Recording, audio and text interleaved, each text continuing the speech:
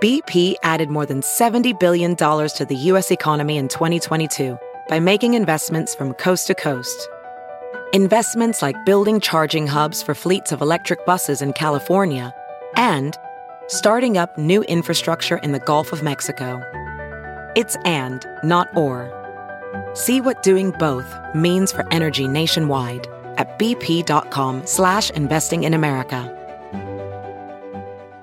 Hey friends, thanks for joining our podcast. I want to tell you about something really new and exciting called patreon.com/BP show. It's a great way to get exclusive interviews with newsmakers, voicemails, personalized videos, political commentary, and early access to a special podcast called The Making of Bernie Sanders. Go to patreon.com/BP show. Patreon.com/BP show.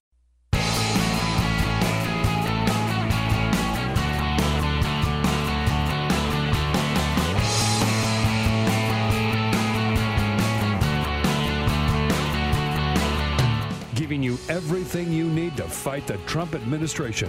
This is The Bill Press Show, live at youtube.com/The Bill Press Show. Donald Trump insults another Gold Star family. What do you say? Hello, everybody. Are you surprised? It is a Wednesday, October 18, and this is The Bill Press Show. How about it? Great to see you today. It's good to be back with you. Thank you so much for joining us here as we come out to you live from our nation's capital, joining you everywhere in this great land of ours on YouTube, at youtube.com/The Bill Press Show, and on Free Speech TV. It's good to have you with us. Again, as long as Donald Trump's in the White House, we will never run out of things to talk about because he will continue to make a fool of himself every day, as he has done so now for 10 months. Thank you so much for joining us and being part of the program here from Washington, D.C. The big stories, of course, yes, according to a member of Congress who was in the car with a Gold Star, a widow of one of the U.S. soldiers killed in Niger, maybe 10 days ago now. Donald Trump making some very insensitive comments about the soldier's death. Also, Donald Trump saying yesterday that he not only supports the efforts by Senator Patty Murray and Senator Lamar Alexander to reach a compromise on keeping Obamacare alive. He said it was his idea in the first place, which, of course, it was not. So much to talk about. We'll jump right into it with you. We want to hear from you about your thoughts on the news of the day. Give us a holler at BP Show on Twitter, at BP Show. But first, this is the Full Court Press. Just a couple of other stories making news. On Friday, it was Tiffany Trump's birthday. One thing we know about Donald Trump is he loves social media, and he loves to wish people happy birthday on social media. But he didn't wish his daughter Tiffany a happy birthday on social media. She turned 24 years old. Did he forget it altogether? Well, I don't know. I mean, yeah, I would probably say yes. But she had gone out of her way to wish him a happy birthday on Instagram back in June. The president has also wished happy birthday to Ivanka, Melania, Donald Trump Jr., Eric. He just Miss Tiffany. forgot. She is the forgotten Trump. Tiffany, without a doubt. And, she's here in town. Yeah, at Georgetown. Yeah, and she just gets no love from her dad. Yeah, it's weird. This is a story I think should be getting a little more news. Trump has been given a subpoena for a sexual assault allegation. A woman came forward, used to be on The Apprentice. She says that Donald Trump sexually assaulted her, accused Trump of kissing her and grabbing her when she went to his bungalow in the Beverly Hills Hotel back in 2007. He said that he wanted to discuss a possible job at the Trump Organization. She had made this accusation before the election. You remember there was a sort of a weird period there where Alicia Machado had come out and talked about Donald Trump, and other women came forward and talked about some sexual assault allegations. She was one of them. Well, she's following through and actually suing him. So, look, we'll see where this goes. But I think that's a pretty big deal that the President of the United States is being looked at for this. And I saw that, there's this one woman that Attorney Gloria Allred is representing, and they filed a lawsuit to do a deposition, and Donald Trump is alleging that as president, he is above the law.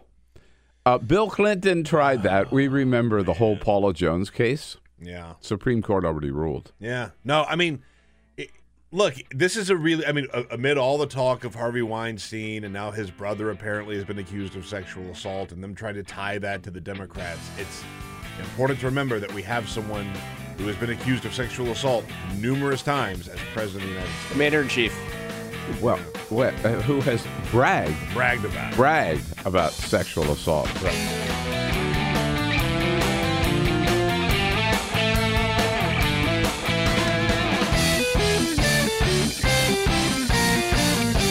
On your radio, on TV, and online. This is The Bill Press Show. What do you say? Here we go, folks. Good to be here with you. Good to be back with you. It is The Bill Press Show.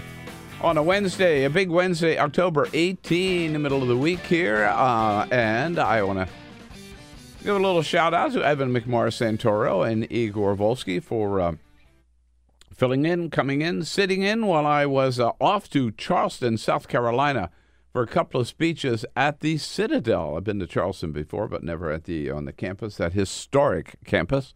A great cadet corps down there. I had a couple of very interesting conversations with them in a classroom setting and in a lecture in the evening. And I have to tell you, I was a little apprehensive after all. I am a Yankee, and here I was on the campus whose cadets fired the first shots in the Civil War. That's it.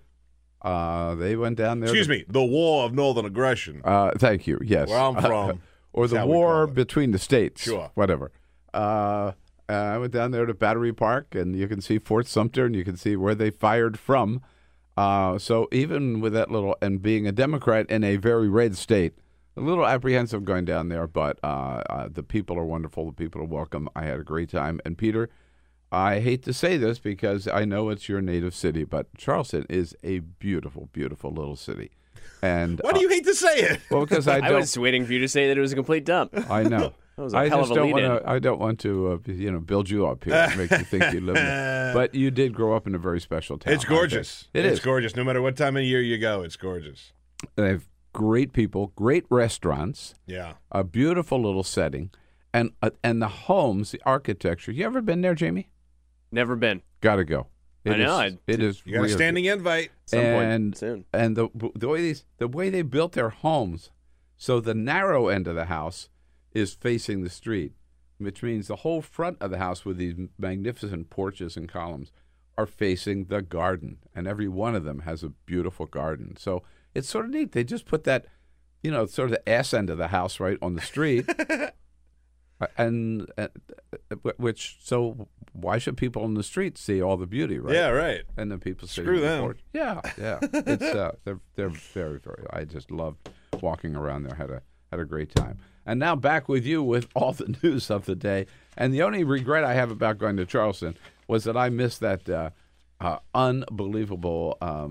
You can't call it a news conference. It was just sort of like a free for all in the Rose Garden on Monday with Donald Trump there with Mitch McConnell. I know you talked about this with Igor yesterday, but it was, and now Stanich was in, right? Yeah, from now the Hill, Stanich, yeah. from the Hill yesterday, who was there. And Jordan Fabian from the Hill, who's the actual White House correspondent for the Hill, will be joining us just about 20 minutes from now. He was there as well. It was a free-for-all, and Donald Trump, the whole lie of it to me was Donald Trump standing there alongside of Mitch McConnell saying, Mitch and I are the best buds, man. We have the same agenda. We've been friends and acquaintances for a long time. That is such, they were both so phony. And just the body chemistry of Mitch McConnell standing there. Well, Donald Trump went off on every issue imaginable and said some incredible things, which we'll get to in just a minute. He made him just stand there. And Mitch McConnell just standing there with that, eating grin on his face. I mean, hostage video. It really was. It was a hostage Gun to video. his head. It was really... Anyone check for the red dot near his earlobe? It was really uncomfortable. And the stuff that he said, I mean, first of all, saying that Obamacare is dead, right? Dead. He said that, Trump, by the way, said that again yesterday in his little newser with the Prime Minister of Greece. Obamacare is virtually dead. At best, you could say it's in its final legs. The premiums are going through the roof. The deductibles are so high that people don't get to use it. I wonder why. Yeah, exactly. They're doing everything they can to kill it. And the way they're going, if they keep going, they will kill it. But for the time being, it ain't dead. 20 million people signed up, including about 10 million, 12 million, whatever it is, getting Medicaid now because of the expansion of Medicaid under Obamacare. They're still there. They're still depending on it. They're still counting on it. The subsidies haven't ended yet, and so there are 6 million people. By the way, 70% of the 6 million people who would lose their subsidies, 70% live in states that Donald Trump carried, in red states. It is monumentally stupid. But anyway, so he made that claim on Monday. He also said he thinks Hillary Clinton's going to run again, and he hopes that Hillary Clinton runs again. Yeah, run, Hillary, run. That he and Mitch were the best of friends. And then, of course, he said that he was having totally ignored them, not said anything about the 4 Green Berets who were killed in Niger about 10 days ago. Having not tweeted about them, not said anything about them, not expressed any regret, any sorrow about them at all. He sort of treated them the way he treated Puerto Rico, ignored them for 2 weeks. And then suddenly when he was asked about it in the Rose Garden, he said, oh, yeah, I wrote them letters in between golf games, by the way. Over the weekend, those letters are going to be mailed as of today. But also, I'm going to call them. I'm going to make those calls. And no other president ever made calls like that. I mean, so, saying, we're sorry about them. I wrote them a letter. I'm going to give them a call. Point. End sentence right there. Yeah. Okay? And that's what a president ought to do. But then he cannot help himself. He's got to go out and claim that what he has done is the first time that any president in history has ever done it. I mean, this guy has a real obsession about having to brag about everything and be number one in every area. Yeah, I'll steal a little thunder from... And it's simply not true. I'll steal a little thunder from Igor yesterday, who sort of made the point that Donald Trump is the king of projection, right? Like, if he gets grief for something, he'll find somebody else immediately. And I've said this before, this is Donald Trump's true talent, is avoiding blame and avoiding any kind of real accountability for what he's done, because if he ever gets knocked for something, he'll find someone immediately to throw it onto. Like, the notion that no other president has called the family of fallen soldiers is a provable, very provable lie. Lie. I mean, whether you're talking about Barack Obama or George W. Bush, Bill Clinton, George H.W. Bush, there were a couple of soldiers. Yeah. And like, you just call the family. That's just, I mean, like, we have the families that have spoken about the calls that they've gotten. There was one woman who said that she was invited to the White House to meet with George W. Bush because her husband died. And she got into the Oval Office and she screamed at him and called him names and blamed him. And you know what George W. Bush did? He sat there and he let her cry on his shoulder. Now, George W. Bush is not some great guy and he killed a lot of American troops. But at the same time, there's a time to show some respect for the families that you're dealing with here. Sure. And Barack Obama, I remember in the briefing room when Obama talked about having to make those calls, and it's the toughest part of his job. But to say something like that, you sent those troops to die. What? Yeah. I mean, you could chop that up however many different ways you want to, but like, you're responsible. You made that decision. Yeah. No. Absolutely. So, and then sort of to justify this, Donald Trump says that he didn't even call John Kelly when John Kelly's son was killed in Iraq, which is really, really disgusting because Kelly has gone out of his way as a general, certainly mourning the death of his son. I can't imagine losing your own child like that. And Kelly just doesn't want to talk about it. He doesn't want to. He's never talked about it publicly. Donald Trump sort of forced him to talk about it, and he said, "Well, Obama never called John Kelly." No, but President Obama had a breakfast at the White House for Gold Star families, to which General Kelly and his wife were included. They were invited, and General Kelly was sat alongside of Michelle Obama at that breakfast. I mean, so and they grieved with all of those families. So it was just a big lie. And but again, it is classic Donald Trump. Last night, he gave a speech at the Heritage Foundation here in Washington, D.C., where again he says stuff that he just makes it up. First of all, just a little thing, sideways here. Now we're not only tearing down the statues of Confederate leaders, right? We're going beyond that, says Donald Trump. We believe we should preserve our history, not tear it down. Now they're even trying to destroy statues of Christopher Columbus. What's next? Where? I didn't know there were statues of Christopher Columbus. By the way, there is one in Washington in front of Union Station. Oh, is it really? That's Columbus Circle. I went by there yesterday. It's still there. I mean, I don't know. I don't know where they've taken down a Columbus statue. No, I don't if I've missed that, shame on me, I guess. But like we just had Columbus Day, or Indigenous Peoples Day. But I don't remember anybody taking down statues. Yeah. By the way, you know, I wouldn't shed a tear if they did. No, but I mean, who cares? But I don't know of any at all. But then Donald Trump did also say once again how much he has accomplished. Right? He has done more in these 9 months. In 9 months, we have done more, they say, than any president in history. And we're 9 months, and there's more to come. Notice that little they say. They say. So one of the things I talked a little bit about this in Charleston, and I pointed out, so this is classic Donald Trump. In July, he said that he had signed more bills by that time than any other president in history. The fact is that Bill Clinton, Jimmy Carter, Harry Truman, and FDR had all signed more bills by that time than any other, than Donald Trump. Donald Trump also said that he has appeared on the cover of Time magazine more than any other person alive, or any other person, period. Okay? Why would he say something like that? It, as you point out, it is a provable lie. Provably not true.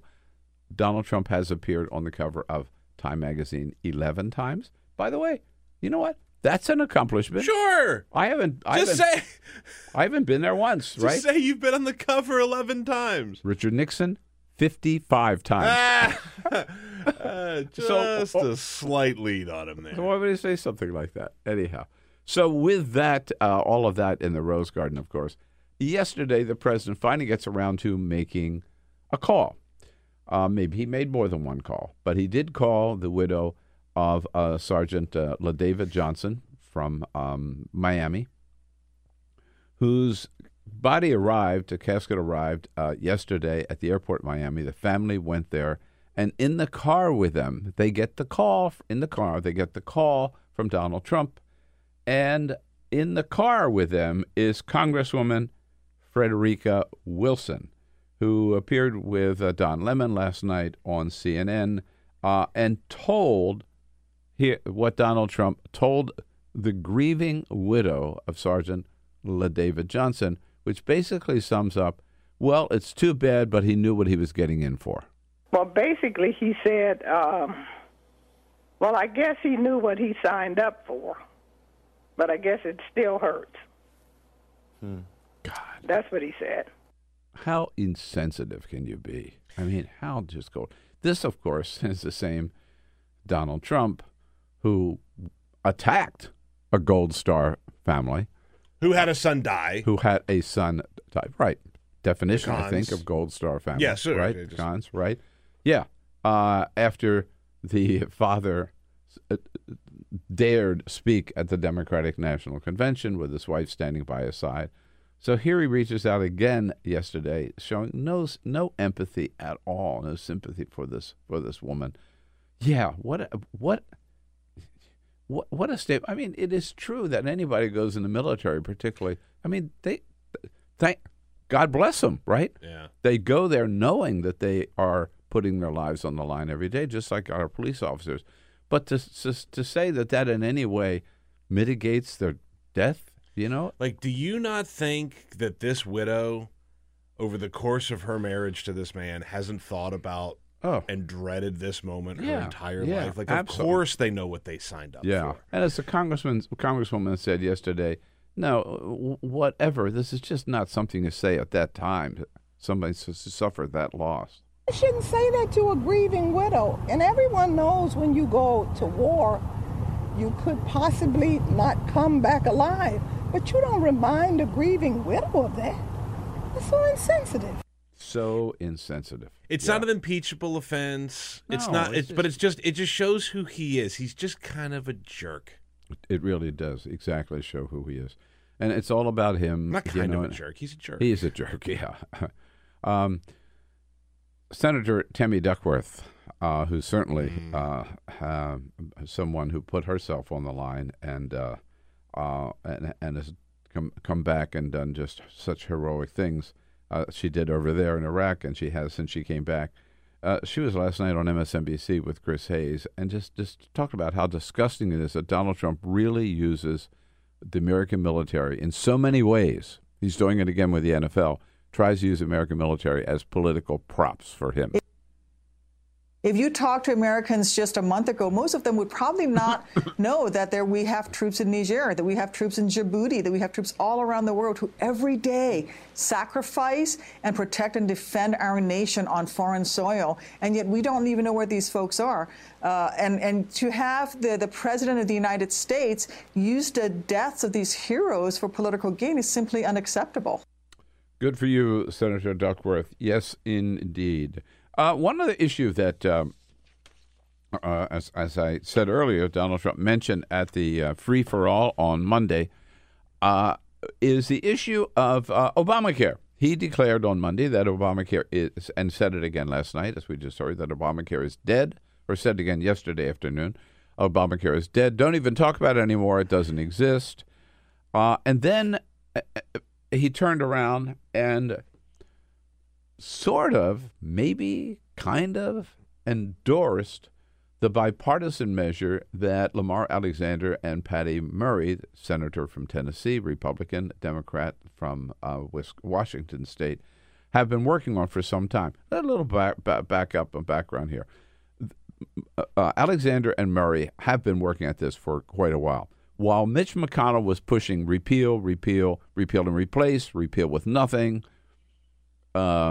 repeal and give all the money to the states, all three of those efforts, very quietly, with the support of other Republican and Democratic senators, Lamar Alexander and Patty Murray were working on a plan not to repeal Obamacare, but to fix it, mend it, don't end it, if you will. And they were making a lot of progress.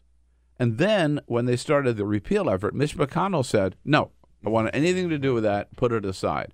Donald Trump himself said, no, that just extends Obamacare. We don't want anything to do with that. After the first repeal failed, Alexander and Murray started their efforts up again. And when Lindsey Graham came up with that baloney thing about we're going to repeal and throw it to give the money to the states, the last attempt to repeal. How that worked out. They couldn't get 50 votes again. So that died. And then Lamar Alexander and Patty Murray started up again. And it was sort of uncertain what would happen to it. But one thing was clear. Mitch McConnell didn't want it and Donald Trump didn't want it. Yesterday, Lamar Alexander and Patty Murray finally got their bill to the point where they were ready to release it, which they did. And then suddenly Donald Trump says, oh, I like this idea. And by the way, it was my idea to begin with. The solution will be for about a year or 2 years. and it'll get us over this intermediate hump because we have, as you probably know, we have either have the votes or we're very close to having the votes, and we will get the votes for having really the potential of having great health care in our country. So he says, first of all, also, they have the votes to repeal. Well, they've tried 3 times and they didn't have the votes. But that now he's praising this bipartisan solution. And again, he says, and they never started talking about it until I cut the subsidies the end of last week. In my opinion, what's happening is as we meet, Republicans are meeting with Democrats because of what I did with the CSRs, because I cut off the gravy train. If I didn't cut the CSRs, they wouldn't be meeting. They'd be having lunch and enjoying themselves, all right? That was from Monday.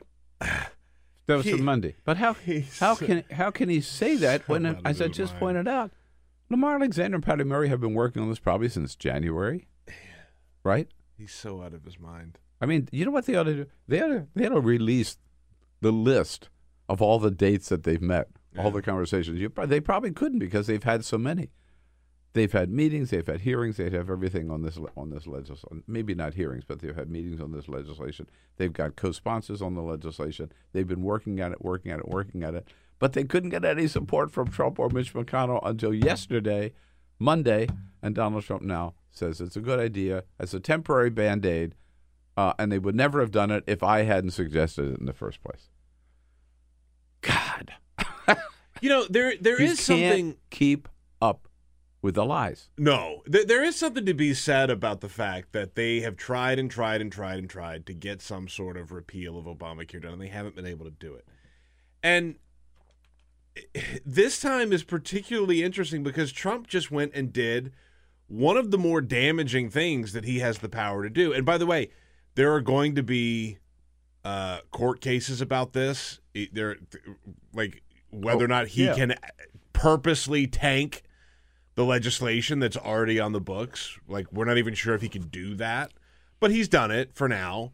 And so, like, the point I was making yesterday is kind of like, this is classic because Republicans will run an entire campaign on, well, the government doesn't work. The government doesn't work. The government doesn't work. And then they do everything in their power to make sure that the government doesn't work. That's the rubric of the Tea Party, and that's Donald Trump's MO, too. Yeah. Absolutely. On a couple of other fronts here before we, again, Jordan Fabian joins us here at the half hour. Senior White House correspondent for The Hill. Joe Cirincione from the Plowshares Fund on the Iran nuclear deal coming up at the top of the next hour. And then Esther Lee. Our friend Esther Lee from the Center for American Progress, Think Progress, on the latest on sanctuary cities and immigration reform. Just a couple of other things. Mr. Bannon Steve Bannon, still on the warpath. He won the big battle down in Alabama with Roy Moore, winning over Luther Strange, endorsed by Mitch McConnell and Donald Trump. And Steve Bannon wants to get a few other renegades, rebels, elected over incumbent Republicans. He will basically oppose anybody that Mitch McConnell is for, starting with Kelly Ward, who is running against Jeff Flake. Jeff Flake probably has a 95% conservative voting record, right? I'd say that might be a little low. I mean, low. He's a dyed-in-the-wool No, conservative. he really is. Now, but the fact that he has been a little critical of Trump on a couple of occasions means that he's not acceptable to the extreme right-wingers. Here's Steve Bannon out in Scottsdale, Arizona yesterday. They hold you in total and complete contempt. They think that you're a group of morons. They think you don't have any idea how to comport yourself, live your life, or guide this country. Yes, they're telling these that turning them against Mitch McConnell. It's really civil war inside the Republican Party here. And Bannon determined again to dethrone. In fact, he has said his goal is really to dethrone Mitch McConnell and throw out the entire Republican establishment. And last night, again, in Scottsdale, Arizona, he had a message to Mitch. Hey, Mitch, note to self, Mitch, Big Luther Strange and little Bobby Corker are both going home. Little Bobby. By the way, they didn't beat Bob Corker. No. I'm not trying to pick nits here, but Bob Corker's retiring on his own accord. Mm-hmm. So it's not like they won some big battle against little Bobby Corker. Right. He's leaving. He's retiring. He's retiring. And what Steve Bannon is really trying to say, too, is that Jeff Flake is going home. We'll see. Kelly Ward tried that same approach against John McCain and failed. Now she's running again against. I'm not here to support Jeff Flake. Sure. No, I'm here to support whatever Democrat runs against him. All I'm saying is this is part of this effort on the part of Steve Bannon. And Donald Trump still says Steve Bannon's a great guy. He's a good guy. He's a good friend of mine. We'll try. He hasn't said we'll try to. He said we'll try to talk him out of some of these races, but he hasn't said. Donald Trump hasn't said that he'll stick with Mitch McConnell in every case because he got burned in Alabama. Yeah. Hey, really quick update to a story we were just talking about. The story of Frederica Wilson saying that she heard Donald Trump talk about the fallen soldier. He has tweeted. So far this morning, he's tweeted about James Comey and Hillary Clinton. He's tweeted about the NFL. And he just tweeted, Democratic Congresswoman totally fabricated what I said to the wife of a soldier who died in action, parentheses, and I have proof. Sad. Full tweet from Donald Trump. Let's see the proof. Bring it on. Lordy, I hope there are tapes. Lordy, I hope there are tapes. You know what? There probably is a tape of that conversation. I'm sure. I mean, look, the phone conversations are sort of routinely taped, right? Yeah. I mean, that's not like one of those things that you're like taping conversations in the Oval Office. At the White House, and I wonder if somebody in the car had their cell phone running too. I'd love to see it. Mm-hmm. Yeah. Bring them on. Let's see the tapes. Yeah. Seriously. Bring it on. This is another battle. Donald Trump's going to get. You watch. He's going to end up. Either Frederica Wilson is lying or Donald Trump is lying. He's going to end up making it worse than it is. Shock. Exactly. All right. A quick break. And what was it like to be there in the Rose Garden on Monday and yesterday? And where are we going? Here's a man who tries to sort it all out. Jordan Fabian from The Hill coming up next. Hey, Mitch. Note to self, Mitch. Get social with Bill Press. Like us at Facebook.com/Bill Press Show.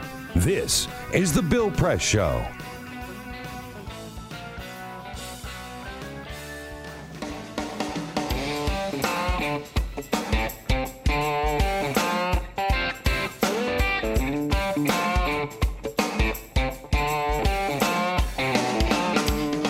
Live video, Bill's commentary, the best clips from the show, all in one place. YouTube.com/The Bill Press Show.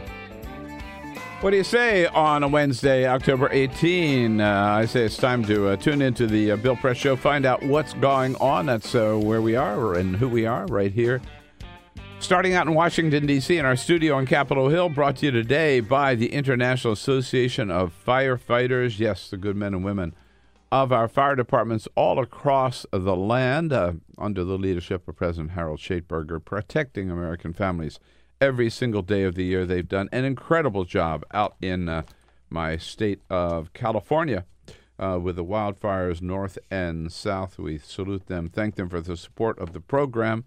And what a wild time it has been at the White House, particularly the last couple of days, but we might say for the last 10 months.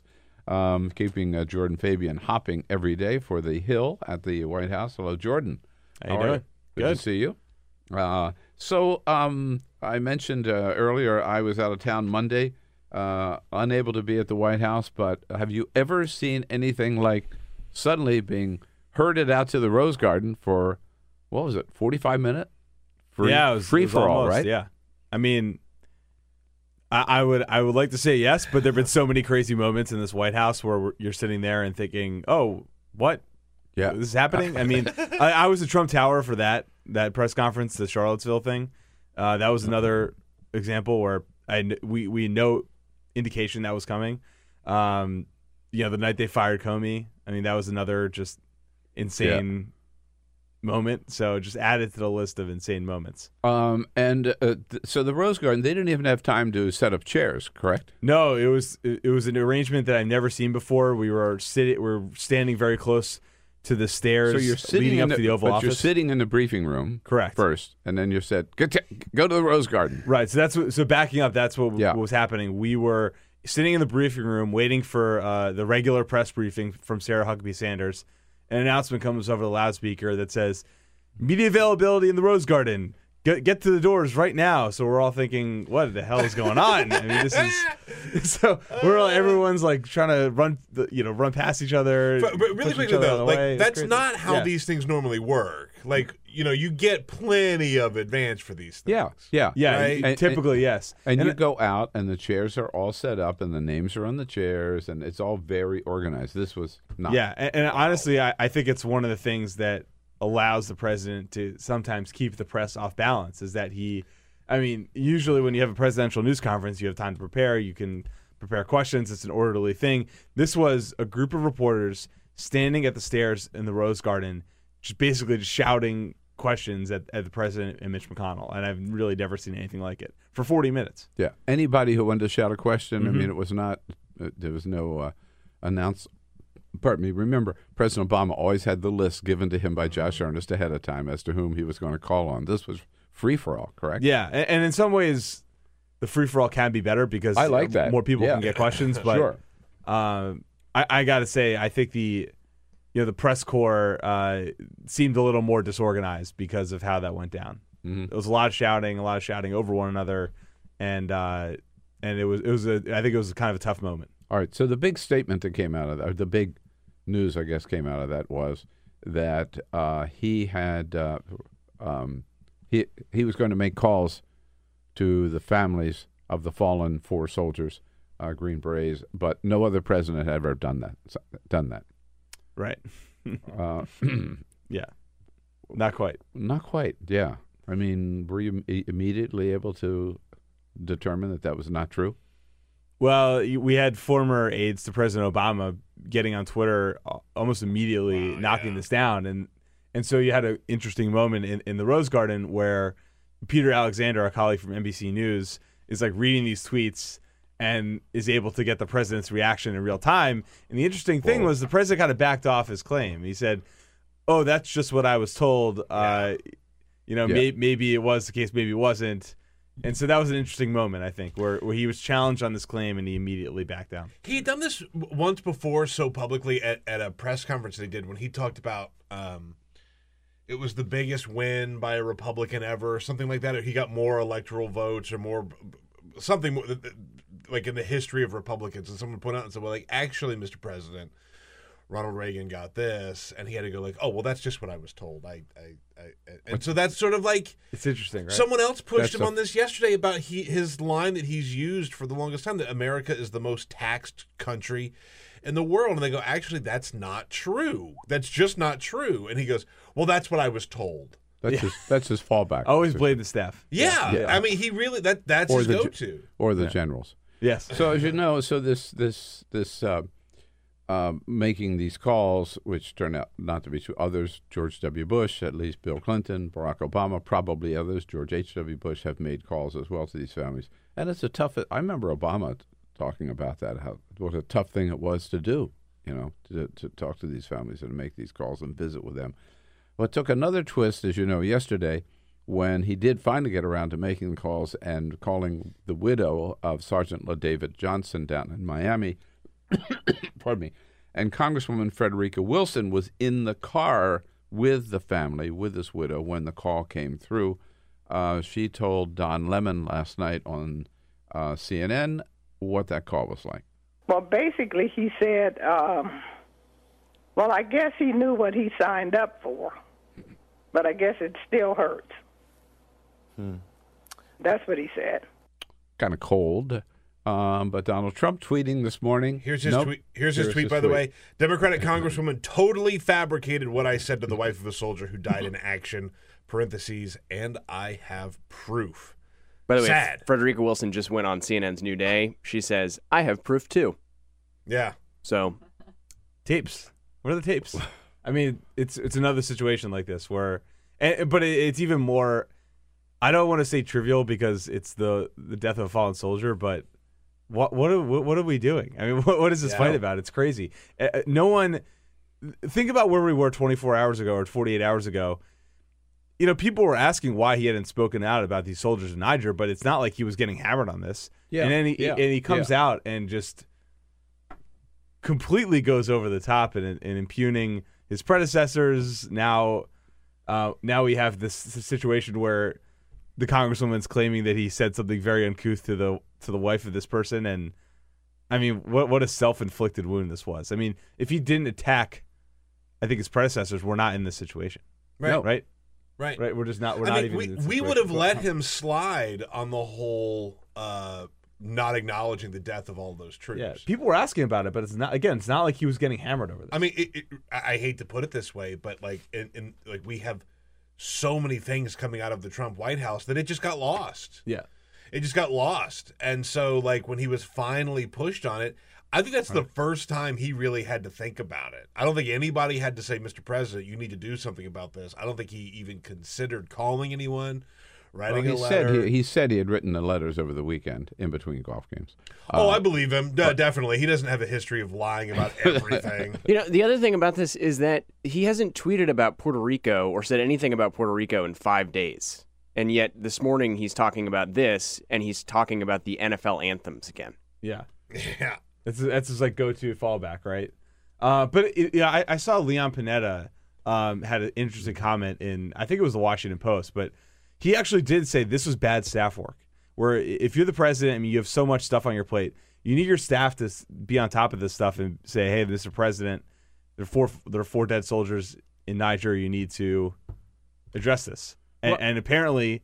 That didn't happen. Well, apparently that didn't happen. Leon's a very good friend, and I'm not saying he's wrong, but I also think you know that before Barack Obama or George W. Bush held a presidential news conference, they spent a lot of time with their staff anticipating what questions might come up. And they went out there. There were probably very few surprises, right? You could tell. Obama was ready, man. Yeah. You know, he had this. So, but when you just walk out without any preparation, walk out of a meeting with Mitch McConnell and say, let's summon the press corps, and then leave yourself wide open to anything that comes up, you know, that's Trump's fault. That's true. Imagine if someone had asked Trump the names of the soldiers that had died. He wouldn't know. He would have no idea. Yeah. So he let himself in for that. So one other thing, you know, and again, I guess just building on what you said is that. So once again, this is a story we're going to be talking about all day today. You know, not about tax reform or not about any of these other issues that he wants to get done. Sunday, he said Obamacare is dead. Right? He said it again yesterday when he was there with the Prime Minister of Greece. Obamacare is virtually dead. At best, you could say it's in its final legs. The premiums are going through the roof. The deductibles are so high that people don't get to use it. And then he came out, Jordan, and seemed to endorse this bipartisan effort by Lamar Alexander and Patty Murray to continue with the subsidies for at least a couple of years, basically to repair Obamacare and not end it. Is that the new position?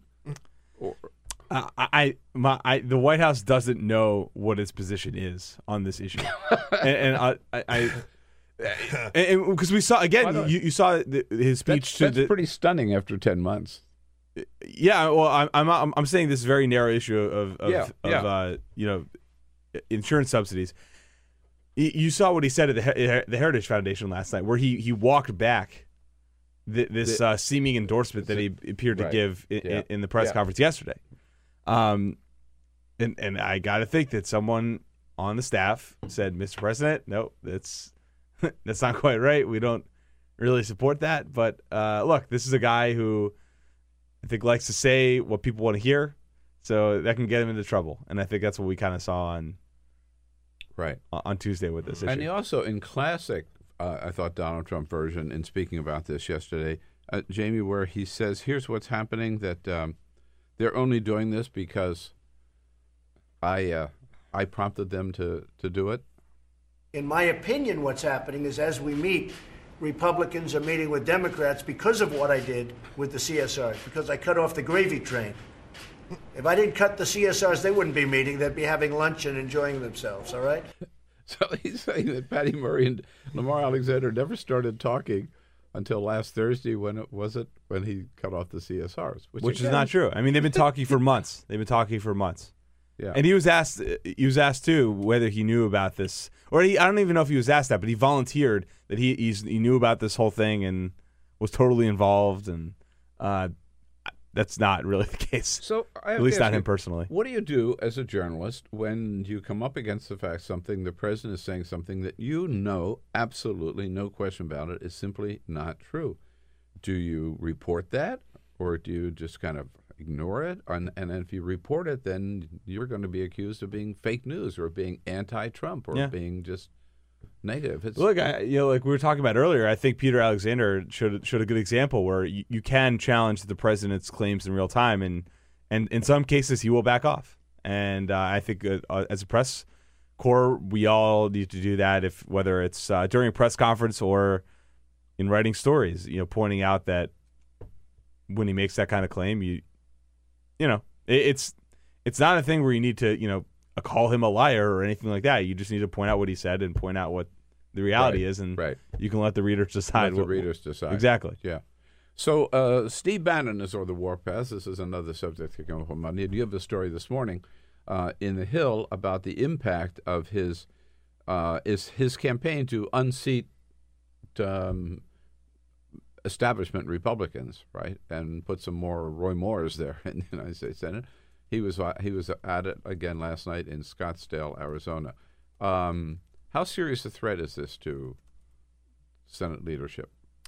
Well, people I talked to in the White House and on Capitol Hill are worried about this. They're worried that with Bannon threatening to primary incumbent senators, this could give them a reason to vote against the tax plan. Because if these are vulnerable senators running in states where either Trump lost, or like Dean Heller, or in states where he might not be so popular, that if they're looking to distance themselves from the Trump White House, they might use these attacks as an excuse to go against the tax plan. Now, a lot of senators we talked to yesterday kind of knocked that down. They said, Bannon has nothing to do with how we're going to vote on taxes, but it's an added complication to an issue that is already very complicated and difficult to pass. If he's running somebody against them, yes, you could see. I mean, I think your story's right on, that they would look for ways to show their independence, right? Exactly. And so, right, and people in the White House who really want this to pass and on Capitol Hill don't want this to become a political football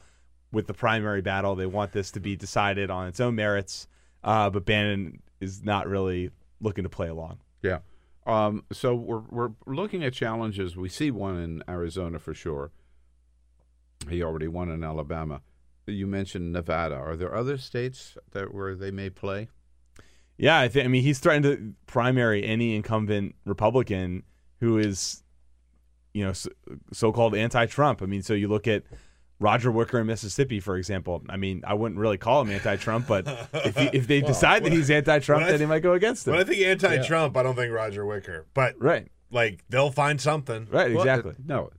Even Jeff Flake, to say Jeff Flake is not a pure enough conservative, I don't know what his voting record is, but we were speculating earlier. It's probably 95%. Or even like Bob Corker. Like we talked about how important Bob Corker is going to be to this tax reform stuff that Trump wants to get through, and Trump just blew the whole thing up. Yeah, and remember, up until 3 weeks ago or whatever, Bob Corker was an important establishment validator for President Trump. Yes, and now he's totally out. So it's interesting how fast that changes. You know what I find curious about the Steve Bannon thing is I don't see him as an organized political strategist like Karl Rove was for sure, right? And Karl Rove, I forget the name of his PAC now, but he and Ed Gillespie put this big, huge PAC together, and they raised tons of money and really influenced a lot of different races. I mean, to me, Steve Bannon doesn't fit in that category. No, and up until Roy Moore, I mean, he didn't have such a great record in these primaries. You remember in 2014, was it 2014, when Thad Cochran was running for re-election, he was one of the guys who was pushing Chris McDaniel as a primary challenger. He lost that. Lost a few other races where, he got behind some of these, conservative insurgent candidates, and lost. So, he's had some recent success, but we'll see if it continues next year. Right. Yesterday, there was another rule, a federal judge on the president's third attempt to get a travel ban that stands up to a constitutional muster, and a federal judge saying, no, in effect, halting it yet once again. Where does this go now? They're just going to keep throwing plans out there until they get one that works? Yeah, well, they'll appeal it. I mean, they'll appeal it to the higher court, and we'll see what happens. Obviously, they were successful on that front with the second travel ban, getting that unglued. But look, this is what happens. This is what's going to happen on a variety of issues. The Republicans really started this with Obama's executive order on immigration in the last administration, where they were able to successfully block this on legal grounds. And Democrats are now using the same strategy, and they're going to try to block a lot of these executive actions that the president is taking. They're going to do it too on this healthcare issue, on the issue of insurance subsidy payments. We have more than a dozen states suing the Trump administration to try to get those restarted. So we're going to see these legal battles play out on a lot of different issues. Yeah. What did you think about John Kelly's appearance in front of the briefing room last week? Talk about, again, you never know what's going to happen, right? Never seen a chief of staff do that. No. Never. I never remember seeing a chief of staff at the podium in the briefing. Nope. And but look, I mean, it was valuable experience to get him on the record saying that stuff. As he acknowledged, he's done a lot of off the records with the press trying to improve that relationship. But the most notable thing is that was a string of appearances from Trump staffers, aides, officials, kind of saying this is fine, right? Because you had Tillerson coming out there and saying this is fine. You had Kelly coming out there saying this is fine. You had Mattis. No problems. It's kind of remarkable to see that whole string of. I just said, I can't imagine ever having a job where I'd have to go out and try and convince everybody I'm not going to get fired today. Yeah. I'm not going to get fired anytime in the foreseeable future unless something changes. How demoralizing. Yeah. And like we were saying, Trump made him do that. I don't think John Kelly, who has a lifetime of military service, was not dying to go out there in front of the Washington press corps to just let everybody know, I'm going to be okay. Don't worry about me. He's the last person I'm worried about. Yeah. But it's just embarrassing. And Trump has no problem embarrassing his people. I mean, he's done it over and over and over again. Yeah. Do you,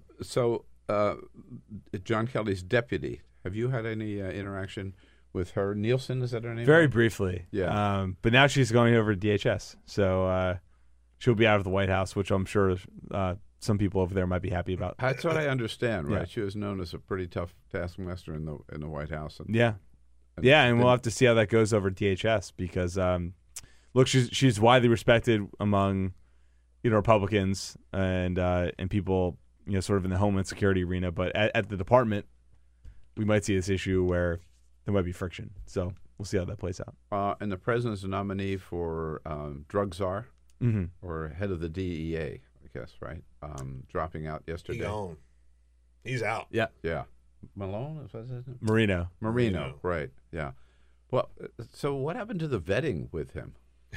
I mean, a lot of these picks. I mean, they've had. Look at Michael Flynn. I mean, Michael Flynn. Right. Yeah. It's going back to the beginning. I mean, yeah. Tom Price. Remember, there was a whole flap about he was doing insider trading and became very wealthy as head of the health committee in the House and turned out to bite him in the ass. Yeah, and the problem now is you have so many key positions unfilled. Still, we're 9 months in, and we're losing. Now we're still losing people, not gaining people. So I know that's concerning to a lot of people in these areas. Right, and that's particularly true in terms of unfilled positions in the State Department. Yes. Yeah. What's the inside story on Tillerson? How solid is he, do you think? Not very solid. I mean, I don't think his exit is imminent, but I also wouldn't say that he's long for this world. I think this whole moron situation put his relationship with the president in completely bad place where it's not going to be able to be recovered. And I mean, like, he might be looking for an exit strategy. He might just be looking for a way to hang on for the next few months to keep things stable. It looks like he's just waiting for the like he set his iPhone alarm for December 31 and waiting for it to go off, right? You know, maybe running out the clock, so to speak. Maybe, because, yeah. You know, these guys are all powerful men. Like they've come from a background where they were in charge of gigantic corporations, and they're being treated like interns, and that can't sit well with them. You know, I mean, the male ego is a fragile thing, as we've learned, especially here in Washington. And, like, these guys have got to be losing their minds having to put up with this. It's interesting that Kelly will not, Tillerson, he will not deny that he called him a moron. No, repeatedly. And look, I think Peter's right. Like, this guy was the head of the largest corporation in the world, basically. Yeah. And now he's got to take orders from President Trump, and that can't. It's clear that he is so different from Trump on a personal level, on policy, and to have to be subservient to him is not something he enjoys. No, and and when you do the job you're supposed to be doing as Secretary of State, which is all about diplomacy, and the president tells you you're wasting your time. Must be great. Yeah, makes you think twice. What the hell am I here for? Yeah. I'll go back to Texas and play some golf. Hey, Jordan, you're doing great work, and you're a very good friend. Thanks for coming in. Thanes, Bill. At The Hill, thehill.com. This is the Bill Press Show. Hey, everybody, this is Bill Press. Thanks for listening to the Bill Press and Friends podcast. And now, do yourself a favor. If you haven't already done so, subscribe to the show on iTunes. Here's what you do. Just search for the Bill Press Show. Then you can take us with you and listen in anywhere you go. And you'll get new shows from us as soon as they're posted. And one more thing. If you really enjoy Bill Press and Friends, please help us grow by telling a friend, writing a review, and giving us a rating on iTunes. It's so great to have you on board. Many thanks.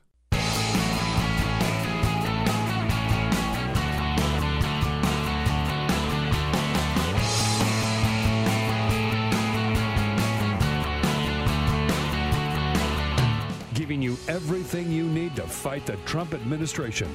This is The Bill Press Show. Live at youtube.com/The Bill Press Show. Yep, Donald Trump insults another Gold Star family. You know, he makes a career of it. Here we go. What do you say, folks, on a Wednesday, October 18? Hello. Great to see you, and welcome to the Bill Press Show, coming to you live from Washington, D.C., reaching out to you nationwide with all the news of the day, such as it is from here in Washington. The House is out this week, so it's a little quiet on Capitol Hill, but not quiet down at the White House, that's for sure. What's happening all around the country and around the globe, we'll let you know, bring it to you, and give you our best analysis of it with our guest joining us here at the top of this hour, Joe Cirincione from the Plowshares Fund, on the latest with the Iran nuclear deal and with Raqqa, the capital of ISIS, falling to American-backed Iraqi troops.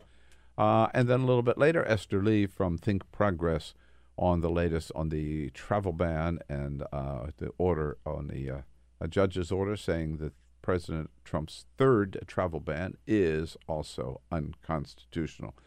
We'll bring you up to date on all that news and look forward to hearing from you what it all means to you. Send us your comments on Twitter at BP Show, what you think about the news of the day, and we will jump right into all the news of the day with you. Good to be back, by the way, and thanks to Igor Volsky and to Evan McMorris-Santoro for filling in while I was down in Charleston, South Carolina at the Citadel. But first, this is the Full Court Press. Just a couple of other stories making news. Okay, this is a story, Bill, that is near and dear to your heart. Not only does it have to do with the fires that are happening in Sonoma and Napa, but it has to do with drones. Because firefighters are trying to put out these blazes every way that they can, and one of the problems that they're having are people flying their drones. Ooh. Because these water-dropping planes are trying to drop as much water as they can on the areas of the fire. Yeah, of course. Of the fires. And they're saying that drones are getting in the way, and they are asking all drone operators in the area to please Good idea. knock it off. Couldn't drones help in this situation too? I mean, No, obviously, exactly. If They could, right? If the firefighters have drones to find out where the fires where they are going, yeah. that's where they ought to be used. But the individuals get their drones. Yeah, hell the out of way. firefighters are freaking saying, amateurs. If you live in that area, Yeah. for crying out loud, put your drones away.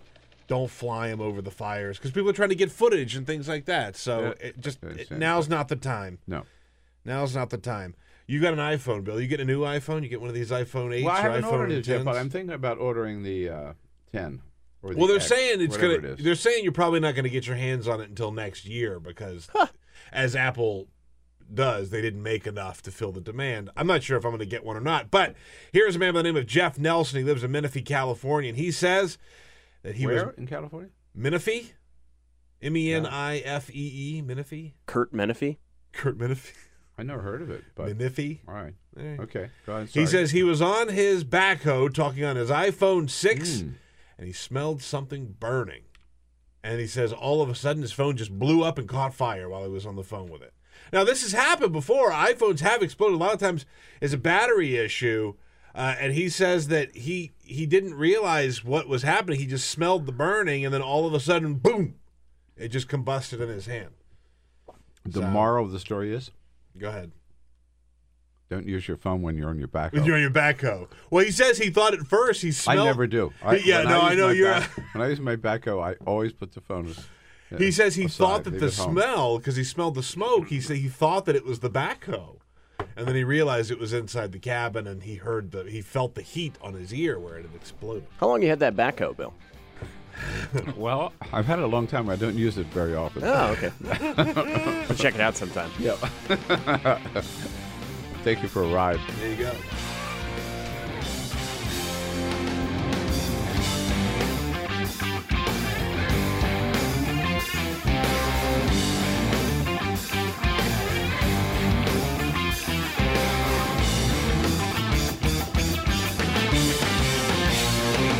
On your radio, on TV, and online. This is The Bill Press Show. Hey, what do you say? Hello on a Wednesday, October 18, The Bill Press Show. Great to see you today, folks. And welcome to the program. We're coming to you live from Washington, D.C. That's our nation's capital. But we are with you wherever you are in this great land of ours, whether you're listening on the radio, watching online, or watching on Free Speech TV. We're there online on our YouTube channel, youtube.com/The Bill Press Show.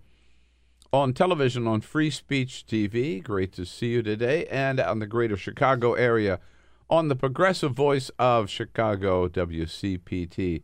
Thank you so much for joining us. Good to be back. I was away for a couple of days, as you may know. I was down in Charleston, South Carolina, giving a couple of talks at the Citadel. Great campus, great cadet corps down there.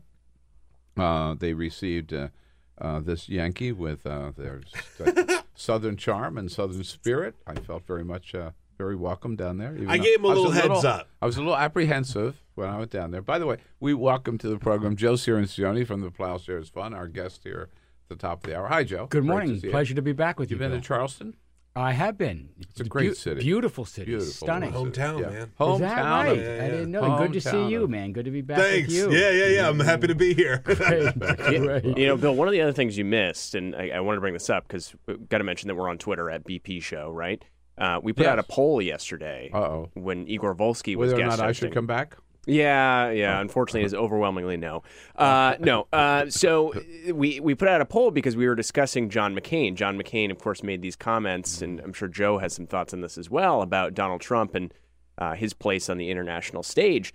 Then we got into John McCain's political legacy because of the big no vote on health care. So Igor kind of made the argument that John McCain had rewritten a bit of his political legacy, right? Made himself look more appealing to liberals. So we put out a poll yesterday on Twitter at BP Show. Did John McCain save his political legacy with healthcare stance? 63% said yes. 63% said yes. Granted, this went out to Igor's followers as well. 37% said no. That's the final results of that poll. Keep those comments coming in on our Twitter at BP Show on that topic and others that we discussed this morning. All right. Yeah.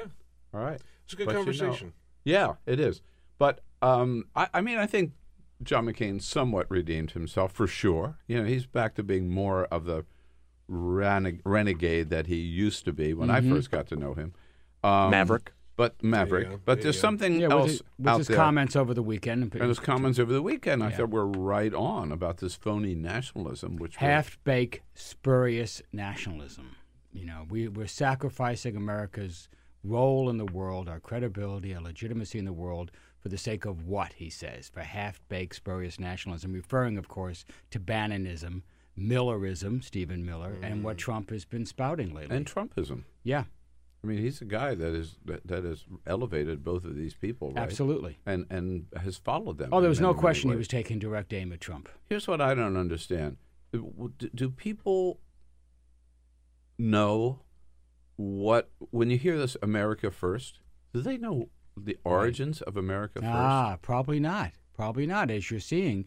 We're just realizing how tell strong us the a little Nazi bit. movement was in the 1930s. There's this wonderful new 7-minute documentary of the Nazi rally at Madison Square Garden. Yeah, I was just talking to somebody about this the other day. Like, people don't remember how prevalent Nazism was before we know what the Nazis became. 20,000 people at Madison Square Garden. And of course, Charles Lindbergh wasn't a Nazi himself, but he started this America First movement that was pro-Nazi, that he went over and received a medal from Hitler, Charles Lindbergh. He was, he was all for this kind of strong nationalism, which again was this white nationalist response to the Depression, to the economic conditions. And now it finds its echo in Trumpism. Right.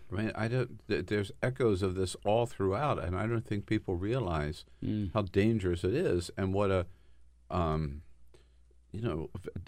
very scary past that this dredges up again. Yeah.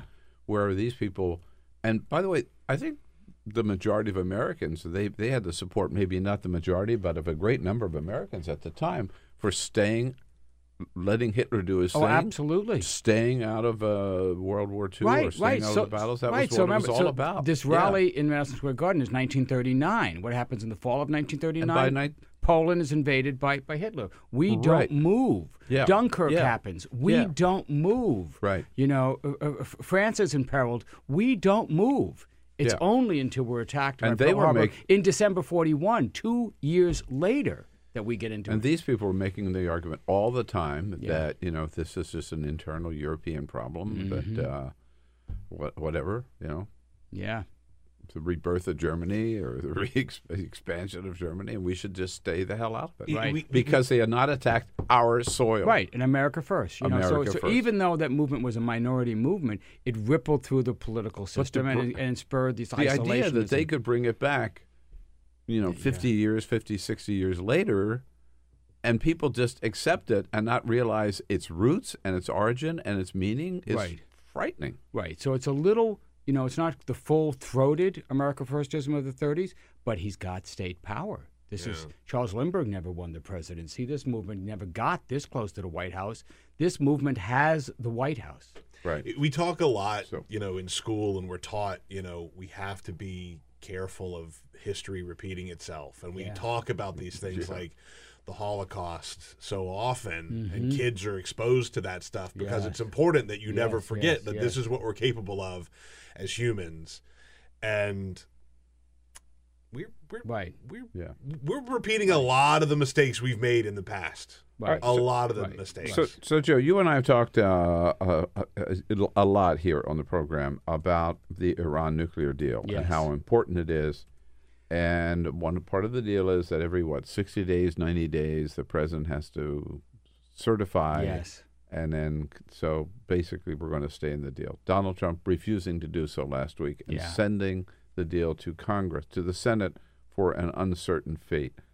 What does that mean? What are the implications This of is that? the most significant foreign policy decision of the Trump presidency so far. It has far-reaching implications. It has everybody worried. I just spent an evening at Georgetown gathering yesterday, a dinner meeting filled with 40 experts discussing this from the Obama administration, outside the administration, discussing this. Everybody is deeply worried for two reasons. One, he's threatening to leave the deal. What he did on Friday didn't quite do it. It's just as an internal matter. He didn't certify that Iran is in compliance, even though everyone agrees that outside the administration that they are. Inside Tillerson. Well, yes, the entire National Security Intelligence team recommended certifying because Iran is complying. The deal works. It rolled back and froze Iran's nuclear program. So number one, the concern is that if the U.S. continues down this path with Senate help, basically what Trump did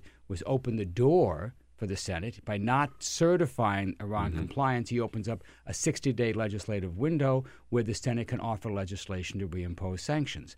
Tom Cotton is taking full advantage in an apparently coordinated effort to offer legislation that would actually kill the deal. You kill the deal, what that means is the U.S. is out of the deal, and the Iranians are then free to restart their program if they want. The sanction regime collapses because it's all built on international cooperation, and you could see Iran kick out the inspectors and restart their program. That's problem number one. Problem number two, this opens up a huge breach in the American alliance system. The Europeans are furious. They've been issuing statements from the leadership on down, joint statements from the leaders of France and Germany, the United Kingdom, for example. The German foreign minister just on Saturday says this is a terrible decision because this is a multilateral deal. This is not U.S.-Iran. This is a UN Security Council resolution. All the nations of the world are vested in this because it solved this problem that threatened a war. So you're breaching an already frayed American alliance, sacrifice, and this is what McCain is referring to in part, even though he's critical of the deal, sacrificing American leadership for this nationalism. And third, and this is probably the worst, is that if Iran in fact does start its program up again, then you don't have sanctions, you don't have restrictions, so what are you left with if you want to stop the program? Military force.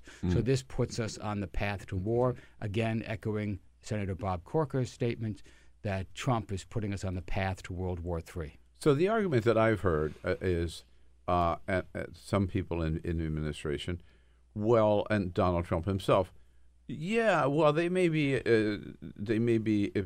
complying with this deal, but meanwhile they're still giving money to Hezbollah. Meanwhile they're still and maybe they're in cahoots with North Korea. They're doing this other bad stuff, right? So they're not in compliance with the spirit of the deal. A decision was made very early on in the United States and in Iran and in Europe that you couldn't negotiate all the issues at once. There was no possibility of a grand bargain. So you had to take the most serious. What was that? Nuclear weapons. Whatever else Iran does, not having the threat of nuclear weapons makes it easier to deal with those things. So let's take this most difficult issue, the one that was threatening war. Remember, 6 years ago in this Capitol, we were talking about when we were going to attack Iran, not if. So you remove that. So that's all it does. But then it lets you deal with these other issues. You still have all the other tools available, all the other avenues that you have. This idea of the spirit of a deal is a complete fabrication. There is no such thing. Maybe some hopes that this could lead to other breakthroughs, but it was never part of the bargain. Well, it made me think about the arms deals that Ronald Reagan or George Bush, either of the Bushes, or Bill Clinton or Barack Obama signed with either the Soviet Union or Russia, right? There were a lot of things wrong with the Soviet Union or with Russia, other things wrong at that time, but they didn't say, no, this deal has to include every single problem that we have with Russia. No, those deals were focused on nuclear arms. We started détente with the Soviet Union under Richard Nixon when the Soviets were arming the North Vietnamese, and the North Vietnamese were killing 100 or more U.S. soldiers a week. So that's the way you distinguish, and you prioritize your threats, you prioritize your problems. And you focus. And you focus. Yeah. If I'm Kim Jong-un, okay, now this is kind of tough, but it seems to me, and I'm looking, okay, they want me to give up my nuclear weapons. Now let's see what's happened to other countries that have done this. Okay, So Muammar Gaddafi gave up his nuclear weapons. Yeah, he ended up in a sewer pipe. And when he got in trouble, what did we do? We helped the people who were trying to overthrow him. Okay, that's one. Two, Iran. They gave up their nuclear weapons. And what are they doing to Iran? They're screwing Iran. So why should I give up mine? And Saddam Hussein, who gave up his Saddam programs Hussein. in 1991. Yeah, all right, Remember, this there's was after the first war. It's clear there were no WMD in Iraq. That was a complete lie. And the same people who lied about that are also lying about Iran now, trying to get us to go back to a military conflict. So this is the North Korean view. If you give up your weapons, America will kill you. But, so why should you give up your weapons? You'd be foolish. They've got yes! They have evidence to support that. It happens to be true. Exactly. So that means we have a huge hurdle to overcome, and instead of trying to overcome that, he's making it worse, which is why what he's doing on Iran ripples into the possibility. Some say it makes it now impossible to negotiate an agreement with North Korea. I'm not quite there yet, but it certainly makes it much more difficult. But it does. It also. Don't we have to accept moving to North Korea? Is that North Korea is now a nuclear power? You have to recognize the reality of that, but you don't have to do it sort of de jure. You don't have to recognize them as a nuclear weapon state. I think that's a step too far, and doing so increases the possibility that South Korea, Japan would decide that they want to be a nuclear weapon state too. So there's real reasons why you don't want to say that. But you have to recognize that they have a program and they're not going to give it up at this point. So you can't go into negotiations whose purpose is the complete elimination in the near term of North Korea's nuclear program. All right. So you keep using the word negotiations, right? Yes. What do you do in a situation where Donald Trump has told the Secretary of State no more negotiations? Nikki Haley has said, whatever, in so many different ways. Yes. We're not talking anymore. And Donald Trump telling Rex Tillerson, you're wasting your time, Rex. Right. Well, Nikki Haley is the neocon Secretary of State. She's channeling that movement almost directly, seeing it as her path to Secretary of State and a possible presidential bid soon, perhaps. So that's what Nikki Haley's game is. President Trump says, as usual, everything. Just a few days ago, he said, I'm not ruling out negotiations. But wait a minute, I thought you just did rule out negotiations. So this is, of course, is another part of the problem, the unsteady nature of the presidency, his willingness to say anything at any time. Aren't negotiations the only true path? Yes. You do not have a military option, even though the people keep talking about that, and some are flirting with it. There is increasing talk about this in the administration. So, yes, there is a real chance we could initiate military action, but that would lead to a devastating war, unlike anything we've seen since the end of the Korean War. South Korea, right in the. Oh, absolutely. Oh, we're talking about millions of deaths. We're talking about World War II style warfare, not counterinsurgency, not surgical strikes. This is World War II in the mud, conventional war. Tens of thousands of people dying per hour. So that's why there is no real military option. The second possibility, China will take care of it for us, will somehow strangle North Korea. That's not going to happen. Yeah, right. They don't want to see it destabilized. They keep pushing for negotiations. There is a third option, which is you sort of muddle through, that you don't do negotiations, you don't do anything, that you basically accept North Korea as a state. Well, muddle through, but meanwhile, then they're able to complete phase 3, which is putting this nuclear weapon they have on top of the long-range missile. Yes. And, what are the chances that one of them said the other day, one of their leaders said,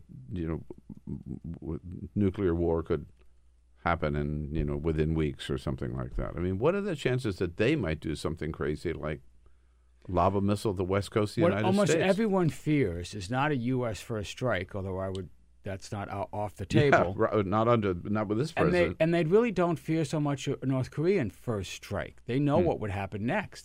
Deterrence is alive and well.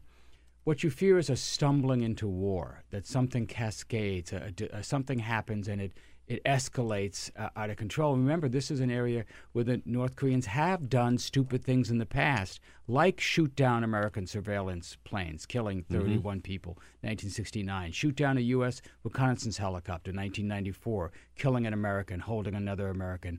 for 13 days, lobbing artillery shells into a South Korean island just a couple of years ago, killing some South Koreans there. So they do those things, and the risk is we do something provocative, they respond, we respond, it escalates out of control, and pretty soon we're actually shooting at each other, and the war begins. Joe Cirincione with us from the Plowshares Fund, plowshares.org, P-L-O-U-G-H, plowshares.org. Raqqa, yes, they say, has fallen, or at least most of Raqqa has fallen. This was the capital of ISIS. So does this mean ISIS is gone? No, it does not. But they have lost the majority of their territory. So remember, it was, I guess it was 2014, January 2014, when they first seized Raqqa. So it's been that long. And they started their expansion. And they consider that their capital, or they're operating with that as their capital. And the Iraqi troops, well, a combination of Iraqi troops, militia troops, and Kurdish troops, and Syrian Arab troops have taken this Syrian city back. Major milestone, no question about it. A major setback. So their territory has shrunk from roughly the size of the United Kingdom, which is what they held at their peak, down to something that people think is about the size of Connecticut. But they still have territory the size of Connecticut, so it's not they're not gone. Right. And they've morphed and expanded some of their territory, some of their operations into Africa, for example. There was just a videotape over the weekend of some ISIS fighters in the Congo appealing for fighters to come to the Congo to fight. So it's not gone, but it is greatly weakened. It is no longer the beacon. The significance is that people actually thought that they could establish this caliphate. Yes. That this could be the place where they could go live out their lives according to Sharia law. Well, that is no longer a possibility. So Libya is also another base? Yes, operations throughout northern Africa. Mm-hmm. These 4 Green Berets were killed in Niger. Yeah. Is that how you pronounce it? I'm not really Niger, sure. yeah. Niger. What are we doing in Niger?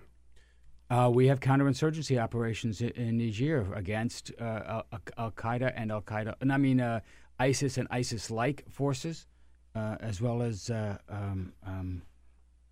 Boko Haram. Boko Haram. Yeah. Who spills over into Niger as well.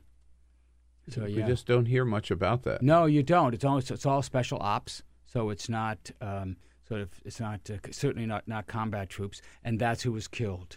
These 4 special operations officers, and soldiers. Any idea where else or how many other countries we have? Somalia, some in the outskirts of Yemen. Yemen? There's about half a dozen countries in Northern Africa and in the Middle East where we have special operation forces operating, besides Iraq and Syria.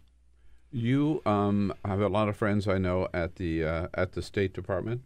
The recent New Yorker profile about Secretary of State Rex Tillerson, who indicates he knows there are all these positions unfilled, including many ambassadorships. Yeah. And he says he doesn't want to fill them, doesn't intend to fill them, right? Don't need them. This is one of the more bizarre aspects of the Trump administration. You know, he's now made a record. I don't know if you saw this in the paper today. He's now made the record for taking the longest to appoint a science advisor.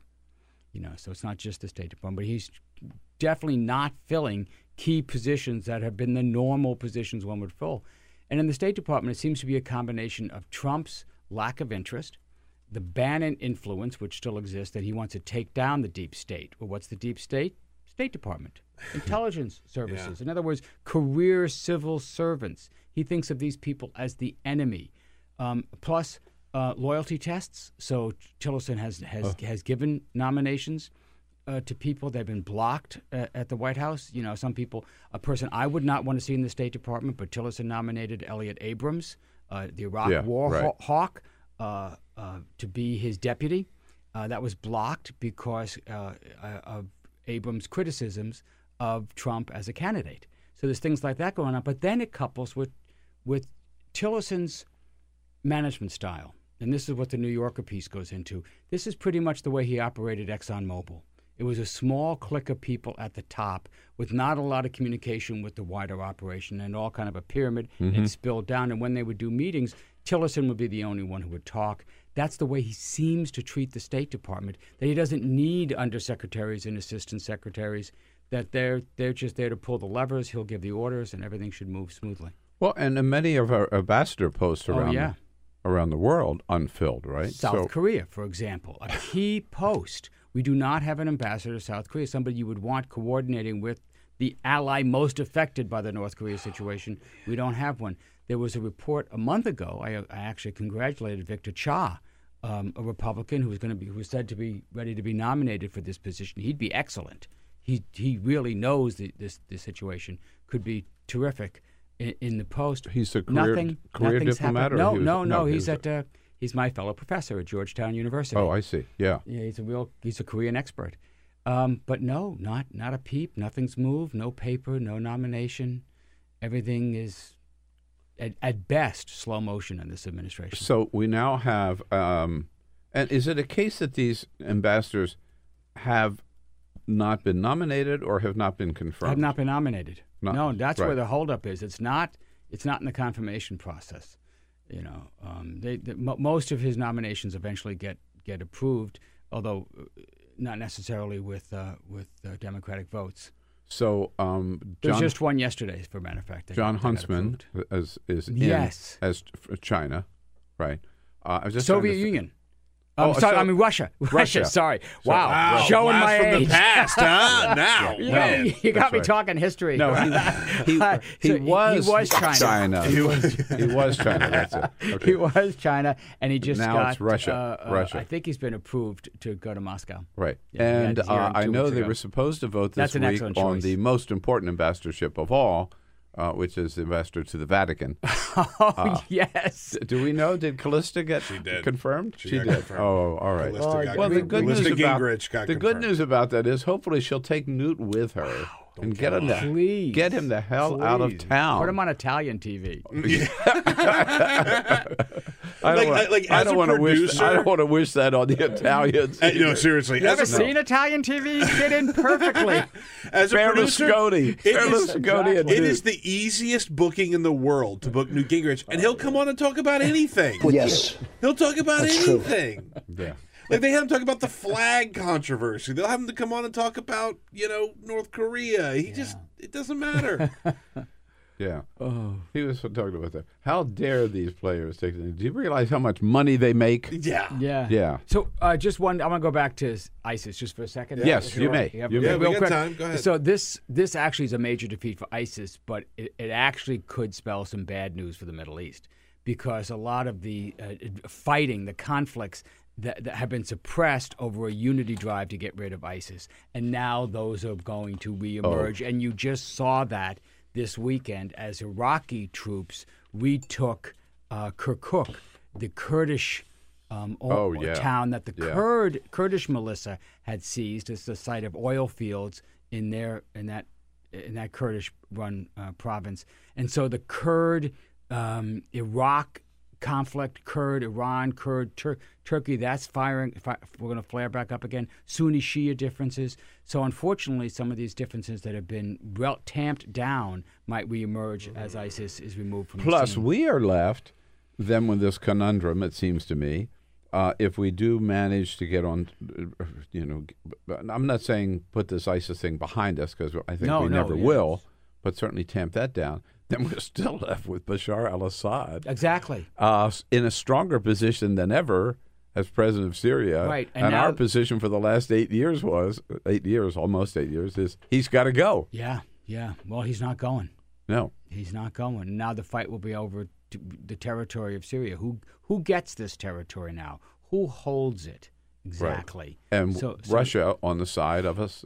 Yeah. They're saying it's his, right? In Syria, you will have all these ethnic elements, people who live there, plus the Iranians, plus the Russians, plus the Americans. So this could get ugly. Helping us sort it all out on the world front, Joe Cirincione from the Plowshare Sun. Thank you, Joe. Thank you. Always good to see you. Great to be here. America first. Yeah. Not so much. Not so much. All right. We'll be right back with Esther Lee from Think Progress on the latest on the travel ban, sanctuary cities, and all that kind of good stuff. Stay tuned. Lots more coming up. To have the President of the United States deaths of these heroes for political gain is simply unacceptable. Download our podcast, search for The Bill Press Show on iTunes, and remember to rate, review, and subscribe. This is The Bill Press Show.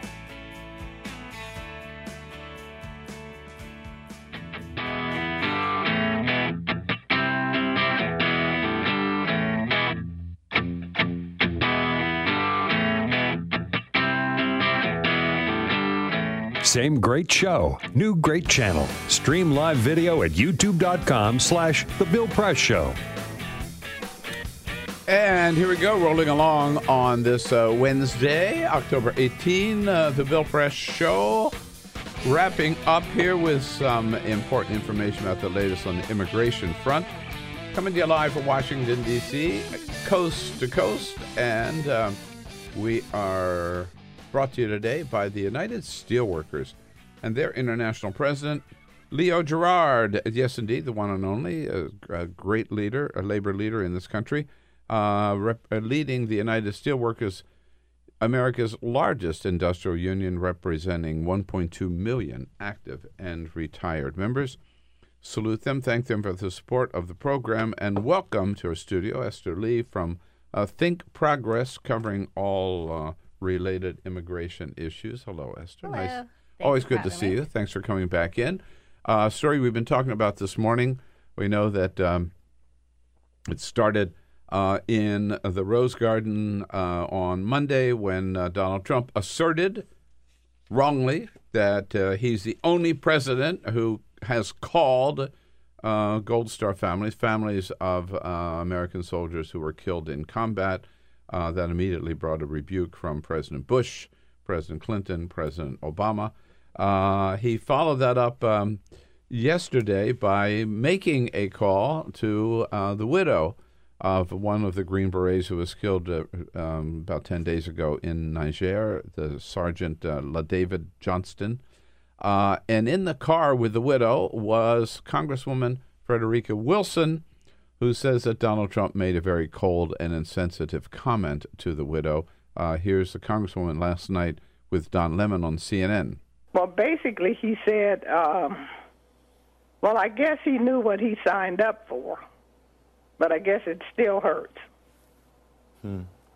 That's what he said. In other words, yeah, he knew what he was getting in for, but maybe it still hurts. My goodness. So, by the way, how insensitive. This cold. This morning, there's a saga playing out because Donald Trump tweeted. Here's the latest. Democratic Congresswoman totally fabricated what I said to the wife of a soldier who died in action, parentheses, and I have proof. Sad. Frederica Wilson has gone on TV this morning. She's been on MSNBC and CNN, and on CNN she responded to his tweets, and quote, I don't know what kind of proof he could be talking about.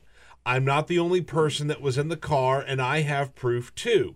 This man is a sick man. He's cold-hearted, and he feels no pity or sympathy for anyone, end quote. Well, this is also a man who made fun of John McCain, right? Yeah. And a man who attacked a Gold Star family during the campaign, the Khan, right? It's because because they dared appear at the Democratic National Convention. So he's got a history. I have proof too. This man is a sick man. There she is. Yeah, right. But what it is again, it's going to be an ongoing controversy of Donald Trump's own creation. It's a self-inflicted wound. He should. On Monday, all he should have said was, of course, I grieve for these families. I have written letters to them. They're going to be mailed tonight, and I intend to call each of these families. Period. It's that simple. Exactly. Shut it down. Period. Yeah, just right. But instead, he's got to go on and, first of all, attack every other president for not doing it, which was just demonstrably not true. And now this phone call. And you know what? I bet you there's a recording of this phone call from somebody in that car. And Donald Trump's going to be wrong again, and then Kellyanne Conway will be out defending him with some BS. It's Sarah Huckabee Sanders will defend him. It's so gross. Like that we're having to have this whole conversation about like what did Trump actually say? Like the fact that this is the president of the United States, it's disgusting that he's out there bragging about what he said and how great his words were. But you know what they'll do? They'll attack Frederica Wilson. Oh, sure. Absolutely. Yeah. Even though, like you said, there probably is a recording. I think that people know by now that you should always record your conversations when you're having a conversation with the president. Certainly this president, he will attack her personally. That's his MO, right? Personal attacks, ridiculing her because she wears that hat. He's going to make fun of that. Which is dumb anyway. But anyway, and then I'll bet you he's not beyond attacking the widow. If the widow confirms what the congressman said, oh my God, well, he'll attack her. If he attacked Khan, Yeah. he will attack this widow as well. He's not below that, beyond. I know. That is the latest, but not the last that you will have heard for this. Unfortunate. Well, Esther, where do we start? So 3 times now, let's start here. Donald Trump has tried to carry through with his ban on all Muslims coming into this country, right? All Muslims plus Venezuela and North Korea this time around. Yeah. And for the 3rd time, a judge has said, nope, can't do that. I love this guy. I've given him a nickname, Daresome Derek. I'm sure he doesn't appreciate that, but I do think that it's ridiculous, and I think that the more times that the president comes out with a travel ban, the more Americans realize that this is ridiculous. We don't ban countries based on nationality, based on religion. We ban people based on security threats. And so far, none of these countries have really proved to be security threats to America. The Attorney General from Hawaii, Douglas Chin, this judge was a Hawaii judge who blocked this travel ban yesterday. But the Attorney General from Hawaii just coming out, I think he's really speaking, he's speaking for Hawaii, but I think he's speaking for all Americans in his comments. This executive order goes against everything that the state of Hawaii stands for, which is diversity, inclusivity, just aloha. I mean, just everything that is what makes Hawaii so special.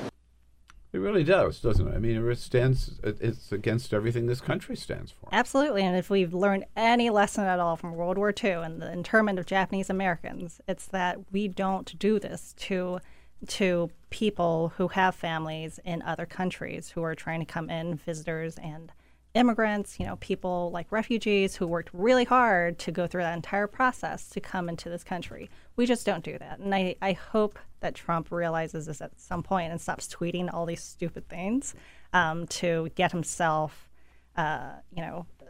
even into deeper doo-doo. But this is one he really does seem, determined to pull. As I said, this is the 3rd time they've had to go back and rewrite this thing. They'll probably appeal this decision again, right? And come up with some different version. I guess what really infuriates me about this particular ban and the decision that comes with it is that we're banning North Korea. The people who are escaping from North Korea are the ones who really, really knew the consequences of escaping. They knew that their families back in North Korea would have been killed if they were found out to have escaped.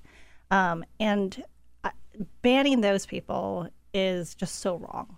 It's just we're denying their humanity by not letting people escape and not letting people have an avenue to say, here, we're offering you protection. America has always been a land of opportunity. It's always been a land of protection.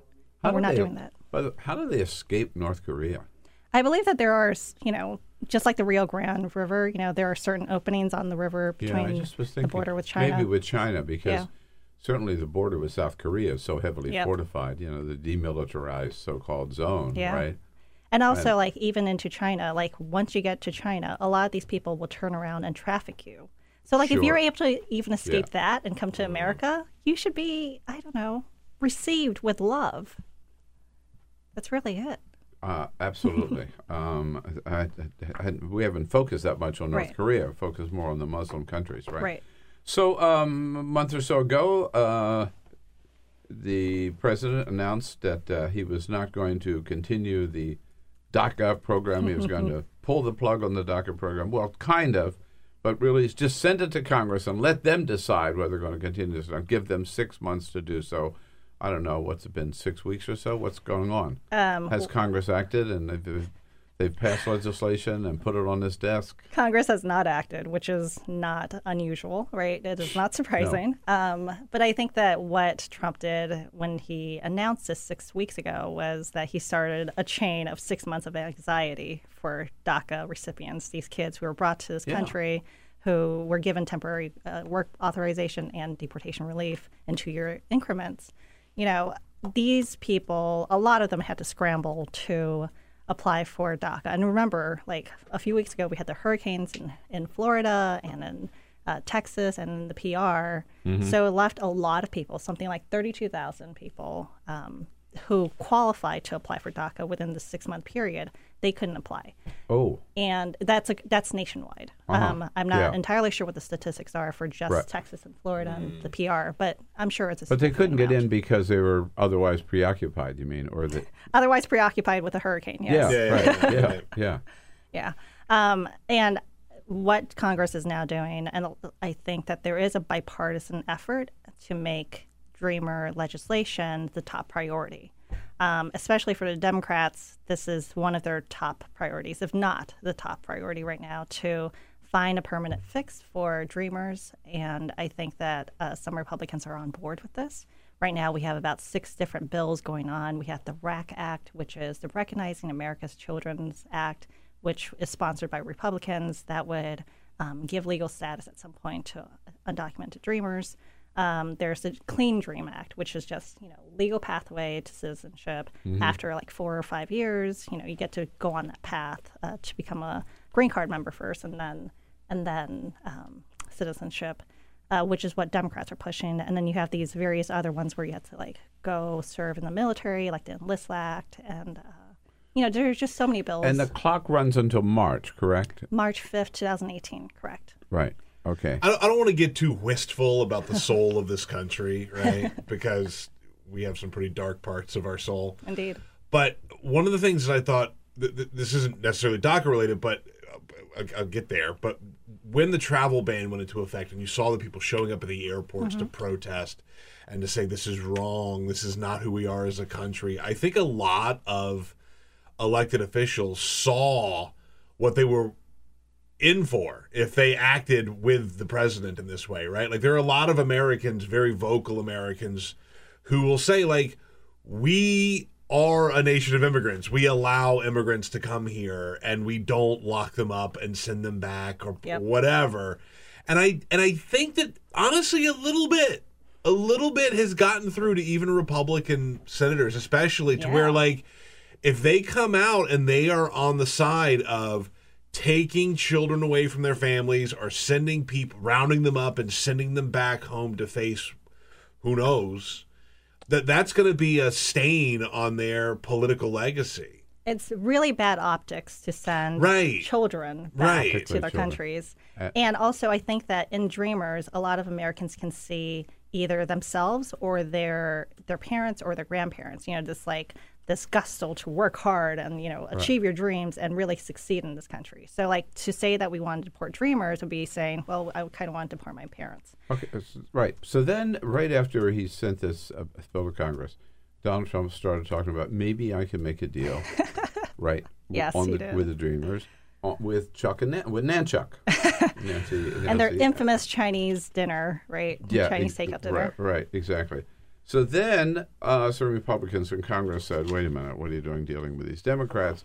And then the Trump White House, written by Stephen Miller, comes out with his list of the non-negotiable border security, loosely defined measures that have to be included in this, including money for the wall, which Donald Trump said would not be included. Oh, my goodness. I'm sorry. For your listeners out there, I'm rubbing my head because it's just such a frustrating thing. But doesn't this just negate the whole possibility of a deal? I mean, there's no way that Democrats, even a lot of Republicans, would go along with that list. It's a dumb wall. Yeah. Like, we know this. Right. And I think that a lot of Republicans understand this, too. And Democrats have said, and a lot of operatives that I've talked to have said, that the wall is a non-starter. First of all, it's a huge waste of money. Second of all, it's not necessary. And, like, third, has the government not heard of tunnels? If people really wanted to come to America, they would use tunnels, right? Or air travel or any of these other means. The wall it's physically what, like President Trump would use to say that he wants border security, and that's what you physically can see. But that's not necessarily the best way to make use of American taxpayers' money to really secure the border. But again, does that negate the chances of a deal? I think that the White House is very non-negotiable about the wall, and I also think that the Democrats are very non-negotiable about having a wall. Yeah. So there probably will not be a deal happening. I don't know. I try to be optimistic about this, even though it's hard to be, because Democrats are very rigid in one way, Republicans are very rigid in another way. And if you can't come together on basically what's the easiest part of immigration reform, which is the dreamers, then I don't know if we could ever have an immigration deal. And if Congress doesn't act by March 5, then the program's over, right? The program's over, but if you think about it, the harm is already happening now, as one strategist told me, right? Like, the harm is happening now because if you look at a lot of these dreamers, they're already working. They're already out in the workforce. Their employers are probably thinking, well, your time's up. What's the point of me even retaining you as a worker, right? So for every day that that these people are not in the workforce, we're losing out on their ability to contribute to this country. Yeah. So you've written also part of this continuing effort on Donald to crack down on but again, loosely defined border security. Planning on creating more detention centers or opening more detention centers? Well, as President Trump promised, he would like to deport probably 2 million people. That's what he told CBS right after he was elected. And in order to make that happen, we have seen all of these immigration raids happening sporadically throughout the 9 months that he's been in office. Where are you going to keep these people? Detention centers are already very full with our current population of immigrants, who many of whom are waiting to get through the backlog of the court cases. And where are you going to keep these people you are recently detaining from the interior of the United States, right? And if we don't have the space, we're going to keep building space. And this is why private prison companies are making so much money now, right? It's because President Trump has promised to build up the private prison industry, and this is how he's banking on it. And what about the kids? Are they in these detention centers? A lot of the kids who are coming from, not the dreamers, from what I understand. No, I'm talking about the border kids, like the Central American kids. Yeah, right. They are still coming. Unaccompanied minors or whatever they're called. They're still coming, but from what I understand, they are being placed in foster care facilities. A lot of these facilities are government run, and a lot of these have been contracted with private organizations. A lot of them are religious in nature. The issue of sanctuary cities is related as well. This is another front, yes, right? Absolutely. I think that it's already bad optics for us to use the word sanctuary cities, because it seems like we aren't protecting immigrants, but we're actually letting immigrants loose on the streets and committing crimes, right? That's what the whole denotation of sanctuary cities is for. But in reality, when you explain what sanctuary cities are to people, they actually can agree with the principles, right? Sanctuary cities, the whole purpose of it is for local police to determine whether or not they want to collaborate with federal immigration agencies to say whether or not they want to detain that particular suspected undocumented immigrant. Now, it doesn't make any sense. Stop them, ask for their papers, risk of whatever, solely because they happen to have a brown skin and you suspect that they may be here illegally. They've committed no crime, done nothing wrong, not disturbed the peace, nothing, right? It's just, again, who they look like. Exactly. Like law enforcement total officials. Racial profile. I was going to say, like law enforcement officials, they don't want to wade into that territory, right? Many of them don't anyway. And it makes sense because you also don't want to be mired in these lawsuits when you could be actually pursuing real criminals out there. And if you look at many of these so-called sanctuary cities, New York City, Los Angeles, some of these places, Austin, Texas, they're very safe. And that's in part because immigrants feel like they can trust the police in those cities to report crimes. You want people to be able to approach a police officer and report crimes, right? for these immigrants to have to think twice before they report crimes or before they report domestic violence incidents. Mm-hmm. It doesn't serve anybody when criminals are at large and you go after the low-hanging fruit, the immigrants who have broken taillights. Right. So this whole issue keeps popping up. Jeff Sessions has made this a priority. Absolutely. Cutting off all federal funds to any sanctuary city, right? Right. He said.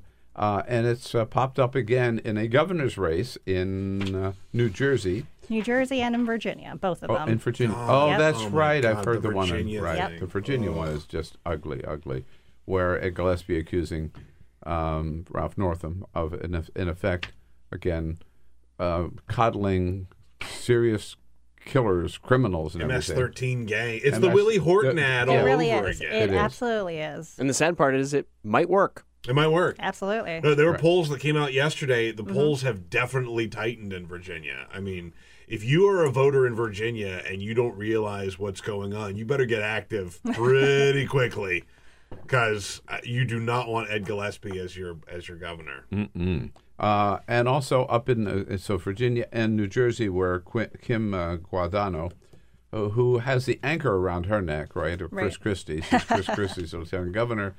She is fighting back with a very ugly ad she released yesterday against Phil Murphy. Let's listen to it and then get your reaction. Illegal alien and child rapist Jose Carranza shot 4 New Jersey students in the head. 3 died, shattering their families. When asked about deporting criminal illegals, Phil Murphy said, "My bias is going to be having their back." Make no mistake, Murphy will have the backs of deranged murderers like Carranza, providing sanctuary in New Jersey. Will be a sanctuary, not just city, but state. Murphy doesn't have our backs. He has theirs. Phil Murphy, too dangerous for New Jersey. I will say this. She did a really good job of editing his comments and taking it out of context. Oh, yeah, I'm sure. Right. If you were to look at the full clip, he was talking about dreamers. He was talking about the undocumented population. He was not necessarily talking about criminal immigrants.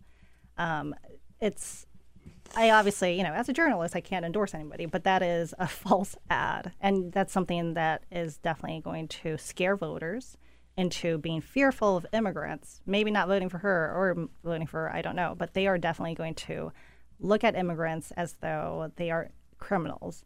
And that is a myth that has been spread throughout the years to just incite all of this violence and all of this hatred against immigrants, right? Like studies have shown over and over again, immigrants commit fewer crimes than native-born Americans. And there's a reason for that. Why would you want to become a legal immigrant in this country, or even why would you want to bring your crimes out into the open? Why would you want to commit crimes is what I mean, when you could be working hard to, pay for your family's finances. Right.